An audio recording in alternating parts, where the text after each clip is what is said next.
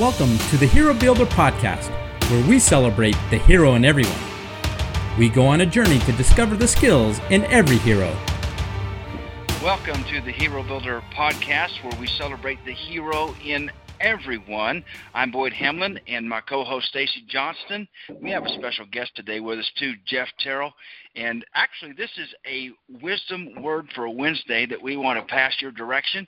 And that word today is going to be hustle. And my take on the word hustle very, very quickly is that it is taking initiative. It is being proactive. And the best way I know how to describe it is from the words of Larry the Cable Guy, which says, get her done. And that's what I think about the word hustle, is that when we are doing it correctly, we get things done. So, Jeff, tell us a little bit about what your take on the word hustle is. Well, I think the same thing, Boyd, that is exactly that. When growing up, my dad always said, you get things done. And he believed in hard work, and he taught me how to work hard. And so I think it's just working hard. When I was in school growing up, this tells our age. Learning how to write in cursive was one of the things that I always I struggled with. And even though I was an artist and I loved to draw, I always had to work a little harder in subjects than some of the other kids did. And sometimes I had to stay after when kids were going out to play. I had to stay in and work a little harder with my teacher on some of my subjects. But I remember one Friday afternoon, my teacher said, on Monday we're having a test on cursive, and you have to know your entire alphabet. And so I remember going home, and I told my mom, I said, Mom, I just don't think I can do this. And I was whining and crying about it, and she said, listen, stop it. She said, you go to your room. And she said, I want you to just practice drawing out your letters if it takes all weekend. If you have to do this all weekend, you're going to learn those letters. And so I did. I went to my room, and I practiced all weekend hard. And Monday came, and test time came, and guess what? It was hard. Was it? But it was hard. But still, you know what? On Tuesday, when our teacher came back in and she had the grades, for the test, she stood in front of our classroom and she looked out at the class. She said, you know what? I'm disappointed with all of my students. She said, every one of you is going to have to retake this test except for one of you. And she walked over and she laid my test on my desk, and she said, Jeff, she said, you did such a good job. She said, I could tell you worked so hard on this and you practicing your letters. She said, I'm going to let you do whatever you want to do while everybody else is taking the test over. And so being the artist that I am, I got to draw while everybody else was retaking the test. And hey, man, that hard work, that stuff pays off, doesn't it? It sure does, And so, I continued to draw, as I went through school and got into high school and even into college. That was my background in art. And praise God, I after graduation, I landed my dream job working for a company doing design work for the NBA and NFL and Major League Baseball and NASCAR and a lot of other sports organizations. And I had an opportunity to do a design for the NBA, for their NBA All-Star game, which would be used for their logos and their uniforms. And I remember praying that God would give me the wisdom to be able to come up with the idea or the design for that particular project. And I remember closing my eyes, and all of a sudden I could see the uniform on the players. I could see the logo clearly. I could see what it looked like. I could see the uniform on the warm-ups. And I could see Michael Jordan running out on the court wearing this uniform. And so I immediately grabbed my markers and pens and pencils and sketched it out and presented it, and the NBA went for it. They bought it. And so, but then it was time to illustrate the final artwork, which needed to be airbrushed, and I had never airbrushed at the time. All through school, I had never learned to airbrush, and so I had to teach myself airbrush, which I immediately began working hard to learn that skill. And but praise God, I was able to do that, and I airbrushed my first illustration piece. And I'm actually sitting here looking at it right now. It's like hanging on my wall, the NBA's All-Star jersey uniform, Michael Jordan, Shaquille O'Neal, and a lot of these players that we see on TV are wearing the uniform. Dude, that's awesome. But Yeah, but I mean, it's like I tell a lot of students when we're doing school assemblies, it pays off to work hard. Sometimes you may have to work a little harder than the next guy, but it's worth it. Oh yeah, absolutely. And you got a little piece of another story, I do believe, that has to do with hard work too, in the area of bodybuilding. Talk about that a little bit before we turn it over to Stacy. Okay. Well, yeah. Growing up, I was a little overweight as a kid, and got bullied and picked on quite a bit. By the time I was in 8th grade, I weighed over 210 pounds, and so I got tired of being picked on, tired of being called names, and so I just started playing sports and studying martial arts and working out with weights, and between my 8th and 9th grade year, I lost 60 pounds, and then I began working out even harder with weights and trying to eat right, and started bodybuilding, competing, and not competing yet, but started working out with weights and training to be a bodybuilder.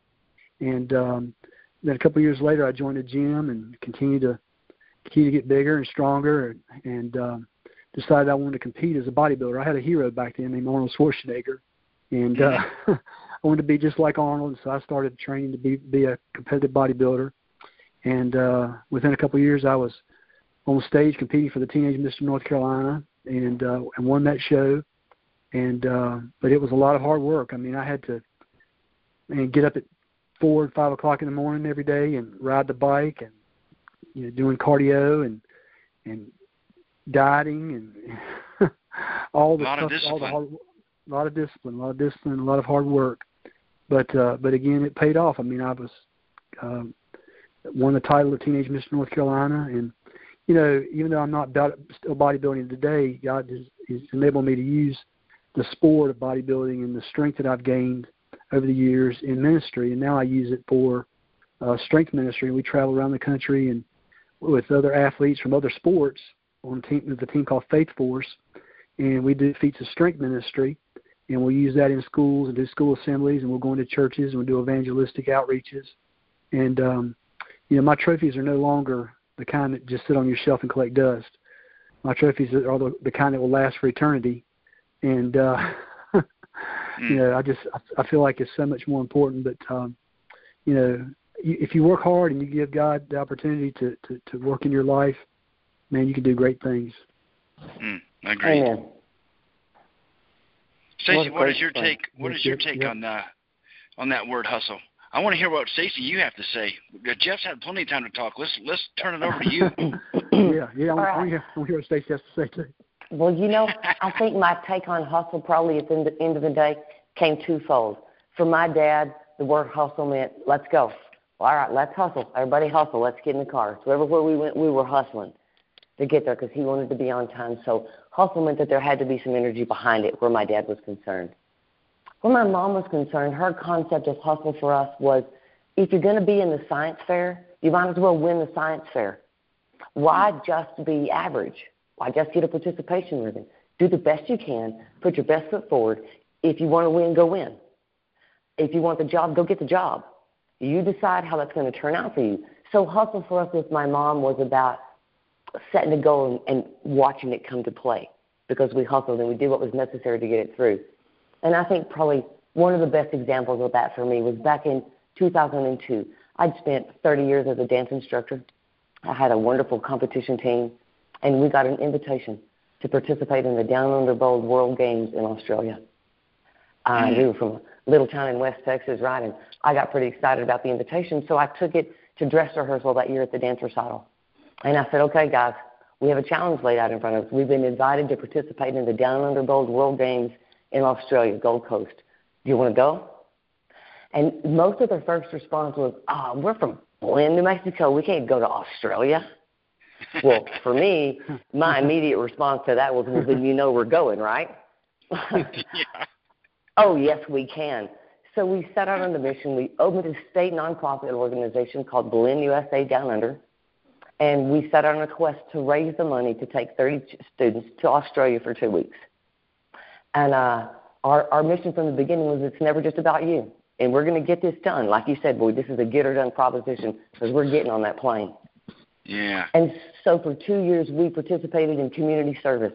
If the kids wanted to fundraise, instead of being able to have bake sales and helmet drives where it was just open-ended donations, we worked for everything that we made. So if a business sponsored them for $100, they had to do $100 worth of labor at that business. And we painted parking lots and cleaned parking lots and pulled weeds and picked up trash. And we worked this community for a solid 2 years. And we raised our $70,000, and we took those kids to Australia. And we practiced our dances, and we were some tap dancing fools, right? We had it down.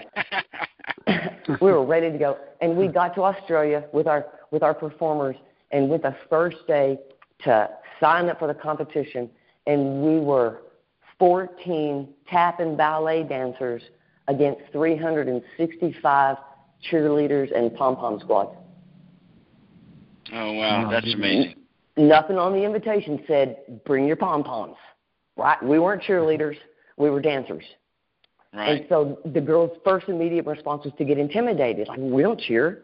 We don't tumble and throw each other around like that. That's not what we do. We came all this way to fail. And I'm like, no. We came all this way to win. We came here to win, to do what we do. We did not work 2 years to fail, right, or to quit or to get intimidated by some cheerleaders. Yes? So we came here to win. Let's go do that. So the competition emerged. We spent the day there. They danced their hearts out. And by the grace of God, just like you said, by the grace of our sweet God, we took the gold medal for the United States. We brought 3 of the top 5 and 5 of the top 10. Wow. That's amazing. Incredible. And Stacy, before you close out this podcast, I just want to point out a little bit of what just came to mind from listening to Jeff and listening to you. I think that you guys have a little ADD going on with you also. And what I mean by that, with the word hustle, and that is that you got an attitude that is in the right direction.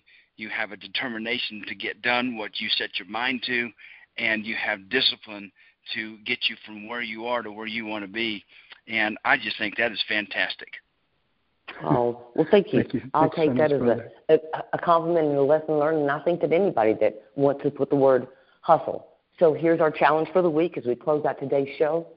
How are we going to put action into the word hustle? Right? This is not about going to the dark. This is not about hustling people. This is about moving forward, never stopping, never giving up, keep going, get her done. We hope that today's show has heroified you in some way. Until we meet again, go out into the world and be someone's hero. If you know a hero that we need to talk to, email us at herobuilder2020@gmail.com.